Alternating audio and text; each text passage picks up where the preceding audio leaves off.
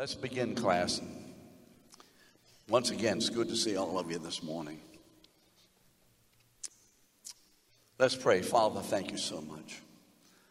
As always, Father, we come before you this morning, not that we don't live in your presence, but we make a decision this morning to incline our natural ears to the sharing of your word, praying and trusting that you will speak by your Spirit to our spiritual ears. Father, that what is said this morning by the Holy Spirit through a vessel will minister to our souls. Father, not only minister to the souls of those who are in this class, but even minister to my soul. For surely, as he who teaches or she who teaches, we are also learners. So, Father, minister to us this morning by your Spirit. Father, there are needs in this room this morning that some of us are aware of, and none of us are really aware of most of our needs. But Father, you know us well. You know us completely. You know us comprehensively. So Father, minister to us, especially in those areas that are deep and that we're not aware of. Continue to do your good work of sanctifying, of transforming us, of conforming us into the image of the Lord Jesus, which is in whom your glory is manifested. Thank you for this. Thank you for your word in Jesus' name. Amen. Well, this morning we're going, I'm planning to anyway, to finish verses 4 and 5, which will finish this little section of verses, and next week we'll go into verses 6 to 12. So this morning, let's read what we have, verses 4 and 5. For whoever is born of God. Now, by the way, when it says whoever is born of God, are all of us part of that whoever? Remember how to be born of God. Who are the ones who are born of God? Those are the ones whom the Holy Spirit has birthed into the kingdom of God. Correct? The Holy Spirit has birthed us into the kingdom and has changed our hearts of stone, our hearts that did not believe, or hearts that would not believe, or hearts that could not believe, into a heart of flesh. So that when the Holy Spirit entered us, when he occupied us, when he came to dwell in us, at that point he changed our hearts into a fleshly heart that said, I need to be saved. I am a sinner. I do not want to be under the wrath of God. And at that point, the Holy Spirit shows us that the only remedy for escaping the wrath of God, to become a child of God, as becoming a child of God, is to receive Jesus. And so we are being embraced by the Holy Spirit when we are born again. And that embracement by the Holy Spirit is causing us now to embrace Jesus as our Savior. Those who are born of God. So those who are born of God, what? What do? They overcome the world. He who is born of God overcomes the world. You remember last week we talked about the world. And this is the victory that has overcome the world, even our faith. Who is the one who overcomes the world? But he who believes that Jesus is the Son of God. So let's remember this. The world is not just a gathering of a lot of people on earth. The world is not just a collection of cultures, although it is. The world is not just a philosophy of one group and another group and another group, though it is. Most basically, please get this. From the perspective of God, the world is that religious system that is under the domination or the control of the God of this world. One of the most basic problems in the church is this. Too many Christians don't really believe that. We just don't see it. And yet it is that way. And we think that what that means is this, that everybody in the world will be going satanic stuff, like that, and murdering and killing. Everyone in this world who is not of God is an enemy of God. You remember that. We read that in Romans 5. So we are in a world. We're living in a theological system which at every point, in every aspect, and at every moment is in absolute, complete, aggressive opposition to the glory of God, led by the enemy, Satan, who is the God of this world. Do you believe that? Do you really believe that? How many of you believe it? Well, at least 5 or 6 believe it. It doesn't feel that way, but the testimony of God is that this is the way it is. So we discussed the world a little bit last week. And so, this morning, John is going to tell us, whoever is born of God overcomes the world, and this is the victory that has overcome the world, even our faith.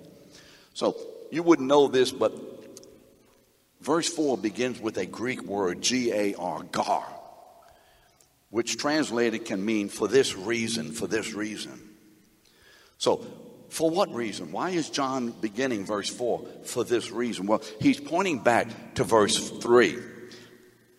Our obedience, remember in verse 3, is not a burden. Remember that? His commands are not burdensome, is the end of verse 3. And our obedience is not a burden. Why? Why shouldn't it be? And why is it not a burden to us? Because God is using our faith. God is in the midst of our faith to proclaim the glory of His Son. How? As we are overcoming the world. We were saved. We were born again. We were regenerated. We became children of God for this purpose, so that we would be those who are overcoming the world. And in doing so, we would be proclaiming Him who has overcome the world. So overcoming the world is the method that God uses to bring about on earth during this particular period of time the revelation that there is a man in the heavens, the God-man, who has overcome the world and who is now ruling and reigning and who will be returning. So he says our faith overcomes the world. For whoever is born of God overcomes the world, and this is the victory that has overcome the world, our faith. So how does our faith overcome the world? How does that happen? Well, the answer is that our faith overcomes the world in 2 different perspectives, through 2 different ways. Through the practice of our faith in the beginning, the first part of verse 4, and in the position of our faith. And we have to make sure that we get the 2 distinguished. Very important to distinguish between the 2. Our faith is God's work in us to overcome the world through us. The first part of verse 4, John says, our faith overcomes. It is the practice of our faith that overcomes. And the reason our faith can overcome is stated in the second part of verse 4, is because our faith has overcome. Do we see the difference? We must make sure we see the difference. And this is typically Bible terminology. So let's look at verse 4a. Whoever is born of God overcomes the world. Now, do you know what tense overcomes is? Now, we told you to listen to the grammar teacher. You know, I used to teach English, you know, and one of the things we taught was grammar, right? Past, present, perfect tenses. Present tense. So what tense is overcomes? It's present tense. Overcomes is a word which says, the tense says, is right now in the process of overcoming. Overcomes is the continual present work of overcoming. So what is the practice of our faith to be? If we are born again, we are those whose faith currently we are overcoming the world. It's not that we're going to overcome and we hope to overcome and maybe we are overcoming. The apostle doesn't say that.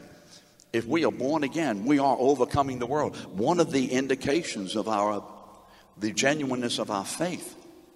Remember we said our faith is set on three legs. It's set on, do we believe that Jesus is the Christ? Secondly, that's a doctrinal test. The moral test is what? Are we obedient to God? And the relational test is, are we loving God with the love with which he has loved us? And are we loving one another with that same love? Well, how do we know that's happening? Ronnie, how do we know? We know it, brother, because we are overcoming the world. That faith is faith that is confronted by the world, discerns who is behind the ways and the activities and the processes and the whatevers of the world.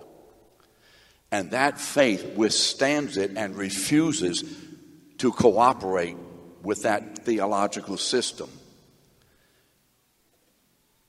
And makes a decision to walk in obedience to God. We're overcoming the world. And so, he does not say that we need, as I said, to overcome the world. He doesn't say, well, I hope you overcome the world. Do you notice that? He says, if you are a believer, you are overcoming the world. Now, just to set our minds at rest a little bit, does he mean that this is a 100% activity, that we are doing it perfectly? Does he mean that? No. But what he does mean is this. There is a progressive increase. We should see a progressive increase in our ability, desire, and success in overcoming the issues of the world. That's called sanctification. That's called being transformed. That's called being conformed to the image of Christ. So I want to make sure we see this morning. Our purpose in this world is not to embrace the world's cultures. Well, everybody's doing it, Joe. Everybody's wearing it. Everybody's going there. Everybody's saying it. May I say this without raising my voice? That word, everybody, is Satan's word. It's a deception. Well, why shouldn't we do that? Well, everybody's doing it, Liz. Think about it. Ben, think about your own life. Oh, by the way, does everybody stand up, Ben? Does everybody know this guy? This is Ben. Hey, Ben.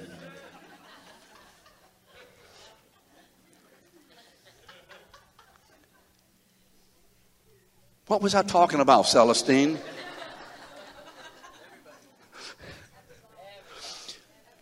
Now listen. Think about the activity. Think about the whatever. Think about it in your own life. Now, how many of us know we're compromising?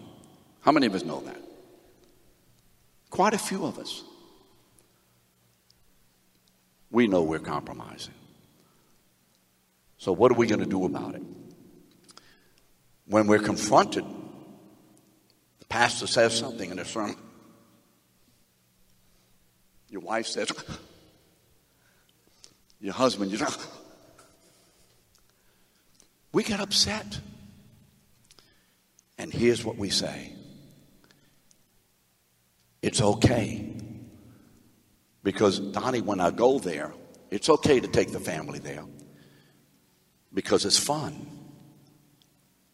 It's fun. Come on. Are you with me? It's fun to go to certain places. Well, it's okay today because the culture has changed. Do you hear yourself in this? How many of you hear yourselves in this? I'm just telling you the way I think and what I've heard from others. And we begin to develop, Gordon, a litany of excuses that hopefully cover our compromise. Come on. Are you with me this morning? Can somebody say amen? Come on, we know this. And we have failed to see that in doing these things, I'm talking about the things that are contrary to the manifestation of God's glory in me. And we are compromising, thus denying God's benefit in our salvation. You see, God's glory is his benefit. It's his benefit. He saved us for his own benefit, for our good, which is his benefit. Do we see that? And so we have this whole litany of stuff. Well, and I'm going to say it this way. You know, I missed the school of the word on several occasions because of, please don't tell me that unless you're in the hospital, can't move, and they can't get your hospital bed over here. Seriously. You know why this room isn't filled? Because there are too many who don't care enough. Have I said it too strongly, Nick?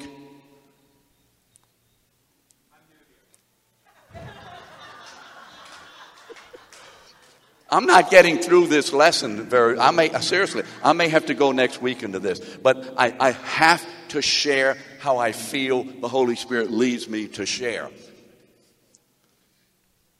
The guy in pink, stand up.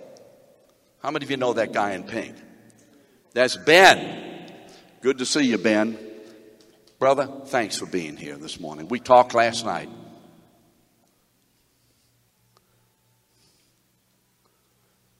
What was I saying, Ben, before you interrupted me?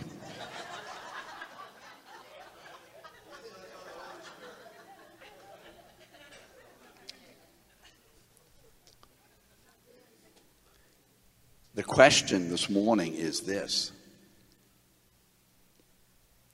First of all, are we those who are currently overcoming the theology of this world, especially in those areas where overcoming is going to be a real problem? Well, if we don't do this and my kids are,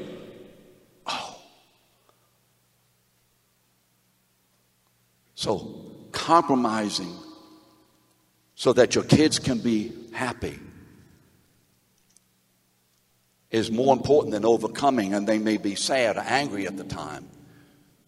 But I guarantee this, that in 25 years when your children are adults, They have heard a gospel that overcoming is less significant than compromise. And some will wish to God that we had made the right decision. Don't make decisions based on today. How many of you parents and grandparents, when the children were going through high school, basically, not every moment, but basically, did not compromise on them doing homework and attending school? How many of you did not compromise on that? Why? Why? I mean, why? Renee, how could you be so mean? Anton, oh man. What was the reason? Because we saw a future that was so significant that the present compromise was intolerable. Are you following me today? Friends in Christ, I am among you as one who listens to what is coming out of my mouth. We have to do a better job, if you would. We have to. For the sake of God's purpose in us, for saving us. We are those who are in this theological system.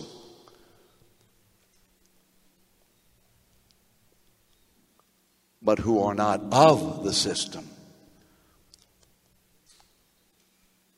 Who are to be manifesting in this system, in the midst of it, the truth theology that Jesus Christ is Lord. Can you say amen? Patrick, this is why you were saved. If this is irksome, please ask God to cancel your salvation. I mean, really, please do that. I'm just concerned that in churches in general, there is not enough discussion and preaching about these kinds of things. I'm concerned there's too much compromise in the pulpits where ministers, pastors, teachers, elders, I'm a teacher, an elder, a pastor. Too often we're skirting these things because we don't want to offend and lose our people. And in the process of skirting these things, or just backing away a little bit, don't you see? We won't discuss them going there. Because that's too many people in the church that do that. So, shh. Whom are we offending? Come on. Whom are we offending? God. Steve, is that wise? Steve Roberts, is that wise? No. You see, when John says, we are those who are overcoming the world, this apostle is not ignorant of what's going on. Do you remember John the apostle? Do some of you remember him? This is not in your notes. I'm sorry. No, I'm not sorry, but just take notes. You know, we could say, well, he doesn't know. He doesn't have any kids. He doesn't know what it's like. I remember years ago, Gina and I have one daughter. Now, the reason we only have one daughter, because when you hit perfection, you ain't needing nothing else, so you don't even worry about it. You need to meet my daughter. She is perfection. And we were discussing some kind of way about training and disciplining children. Do you remember this, Bird? You do remember this, don't you? We were discussing this. with other folks who had more kids. Paul, would you introduce the lady sitting next to you? Did everybody hear that? No, you got to speak up. We can't hear you. This is my wife, Anna Maria Olivia. Where you at, Anna Maria? Good to see you here. Thank you so much for coming in. That's a poor clap. Yeah. That first one sounded like dribble. Don't you love being in the class?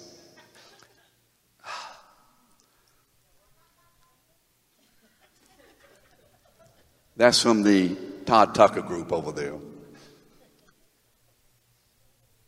And so, May, we were discussing raising children. And this is what we were told, Pam. You only have one. So you don't have enough experience to speak into the lives, to tell us anything.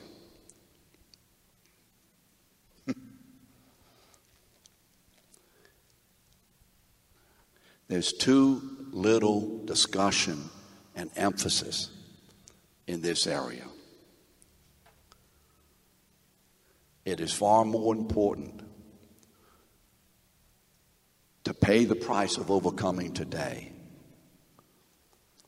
so the glory of God may be manifested in us, not only today, but on that day. And on that day, listen to this old man. On that day, do you know what I mean by that day, Nathan? The day we stand before the Lord Jesus. That day. On that day, Jesus will hand out rewards. We're going to be rewarded, Jan, for our behavior. Did you know that? Yes, they're rewards. And they're going to be rewards, and they're going to be lack of rewards on that day. And I hope that each one of us will say, I want as many rewards as I can get. Why? Here's the reason why. Think, mamas and daddies and grandparents, think. The more your children are rewarded for their schoolwork, etc., who is more filled with joy? Your children or you? Come on. I am anyway. I am. And I want all the rewards I can get. Why? Because that means that God the Father is filled with joy over the gifts that he can give his children, huh? Are we awake this morning? Let me go back to this. The apostle knows it's difficult. Now, how many of you would admit, man, when I think of some of the things that maybe we shouldn't be doing, maybe places we shouldn't be going, perhaps some of the language that I put up with. So I listen to those TV programs. And I realized I was doing this, and all of a sudden it's going, what am I doing? What am I doing?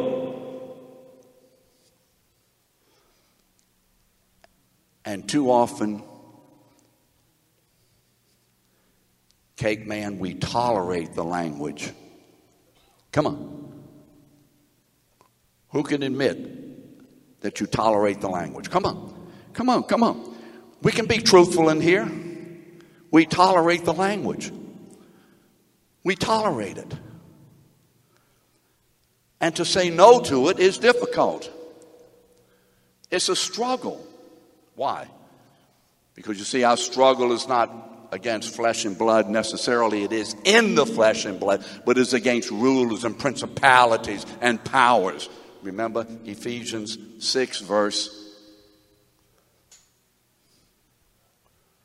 Which one is 11 or 12? Good, 12. It's got to be correct. The apostle knows this is difficult. But you see, this is what John should have realized, and he didn't realize something here. When John tells us that we overcome the world, we are overcoming the world, the man missed something. Shane, the man missed a very significant aspect. John, he missed something. Ray, he missed something. Abigail, he missed something. We're only human. Gail, we're only human.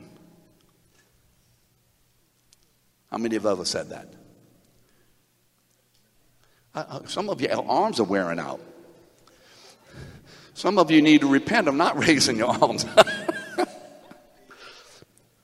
We're only human, Purple. Everybody knows Diane Purple?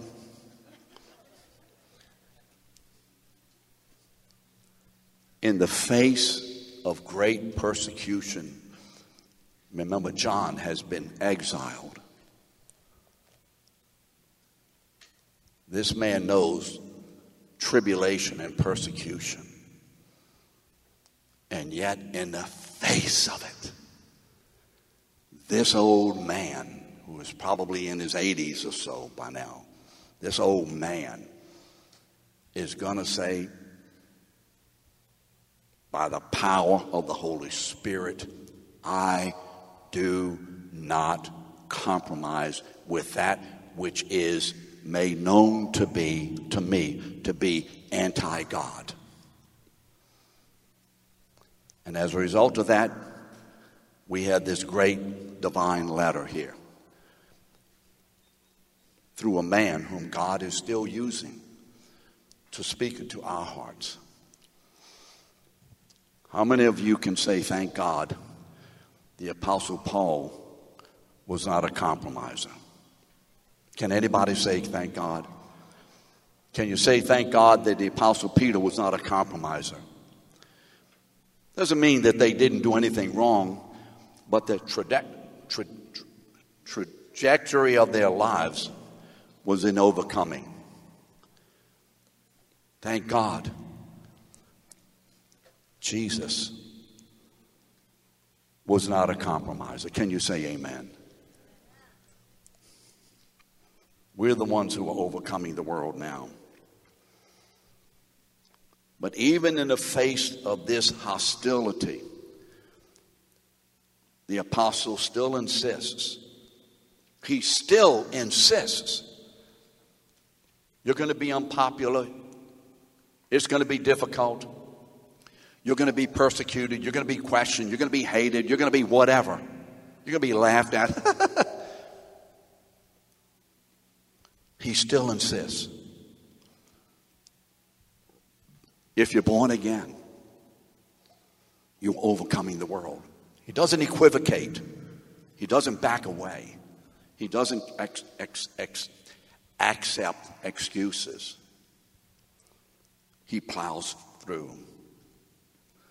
You see, he knows that we are either overcoming the world or that we are being overcome. Listen to what 2 Peter 2:19. By what a man or woman or young person, by what a person is overcome, he is enslaved. Do you see that? Do you see that? Now, how do you know that you are being enslaved by something? I'll just use a common example that probably everybody in some way in this room will know about. The drinking of alcohol. Okay. I'm not telling you that it's a sin to have a glass of wine. I don't believe that. But if I were to say to you, I believe you should never drink again, how do you feel in your guts? How many of you, well, you don't have to raise your hand on that. How many of you, that's a challenge? It's a challenge. You're being enslaved. You see, enslavement is felt in our guts. Suppose I said to you, may I step on a toe or two this morning? That going to Disneyland or World is compromising with the world. I mean, have you read the theme song? When you wish upon a star, you can determine who you are, your fate. You just say, it's why? Witchcraft, necromancy, the dead. So if I said to you, you should never go to Disney World again, I want you to be in touch with how you feel about it inside. Man, are you being enslaved by it? I just have picked two very common examples. You have a popular television program. I don't name it because I don't know what it is right now. It's not that I never watch, but I'm not sure what it is. Can anybody name a controversial TV show? Come on, yell it out. Say it. Somebody said something? What is it? I'm sorry. Oh, come on, don't sit in here, guys, and tell me, I don't know. Well, whatever it is. And I said, you should never watch that again. How do you feel? Are you being enslaved? Does this help us to know what is going on in our souls? Now, you may think, good night. What is wrong with this man? This is radical. This is crazy. Have I said anything this morning that is contrary to the Word of God? That's your question. And if I have not, if I've spoken according to the Word of God, I'm not the crazy one. I'm not the weirdo. I'm not the radical. Let me tell you who's radical. God sent his Son into the world. In 1 John 3:8, for the Son of God has appeared for this purpose, that he might what? Destroy the works of the devil. That's who we are to be. That's who we are, what we are doing, and hopefully increasingly so. Hopefully this morning the Holy Spirit has spoken to us. When I say us, am I including myself? Us'uns, we-uns. Because I'm in the same boat that you are.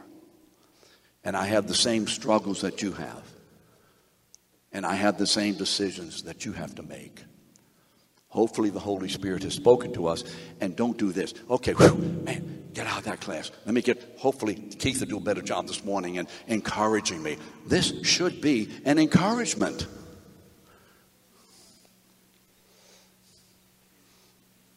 See you next Sunday.